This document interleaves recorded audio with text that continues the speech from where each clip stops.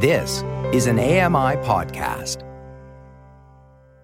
This is an AMI podcast.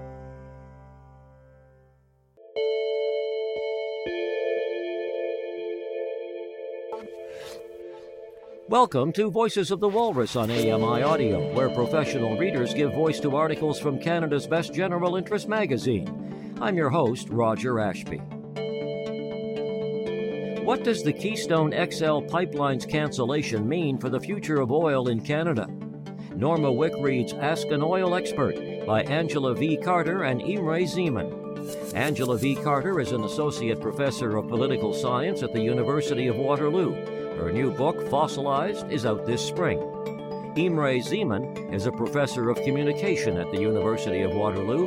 His most recent book is On Petrocultures. I'm Norma Wick. This is a Q&A titled Ask an Oil Expert by Angela V. Carter and Imre Zeman, as told to Ariella Garmez. Oil is economically volatile and unstable. This isn't the first downturn Canada's oil-producing provinces have experienced. There have been a few since the 1980s. Major financial actors are choosing to move investments away from oil, and even some oil companies are moving away from investing in its exploration.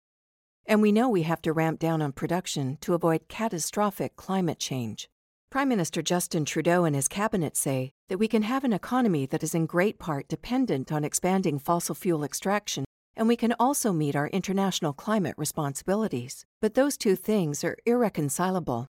This is why climate activists and researchers were so frustrated when the federal government purchased the Trans Mountain Pipeline extension and when it fought hard to try to keep the Keystone XL pipeline alive.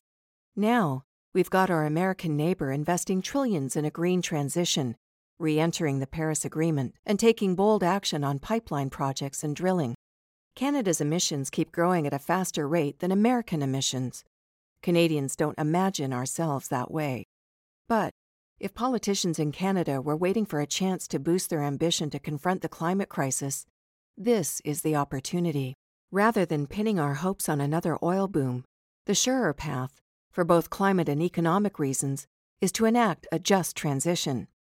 Instead, what I see happening, particularly in these oil provinces, is that political leaders are hoping this moment will just blow over. The price of oil will increase, we'll get another boom, we can go back to normal. But there is no back to normal. There's a misperception that the Canadian government is attentive to the environment, that there's active work being done on climate change here. I think Canadians would be alarmed to know that they were at the bottom of the list. Especially in Alberta, over a relatively recent period, there has been a concerted attempt to produce messages about the importance of fossil fuels to provincial identities and to the national economy. People in those regions often really believe their identity is linked to the production of fossil fuels. Shifting that culture will be difficult. Some change is starting to happen.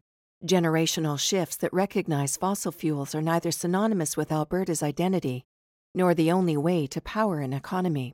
Previously, many people in Alberta would be able to point to someone in their family who worked in the oil fields. Indeed, my father worked in the oil field. Now, I think it's harder to make that direct connection, both because there are more city dwellers and because technology has developed so quickly that there are fewer bodies needed on a worksite.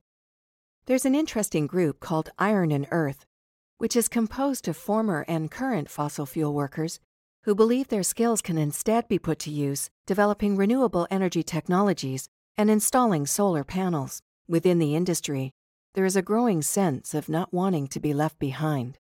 That was a Q&A titled Ask an Oil Expert by Angela V. Carter and Imre Zeman, as told to Ariella Garmez. I'm Norma Wick.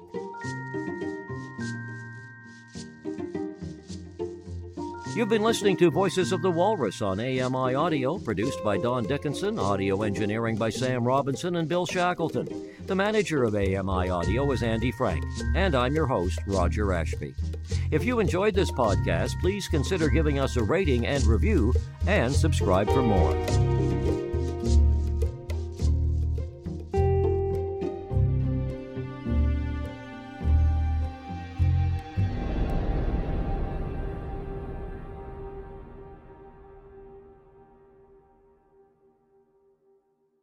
This was an AMI podcast.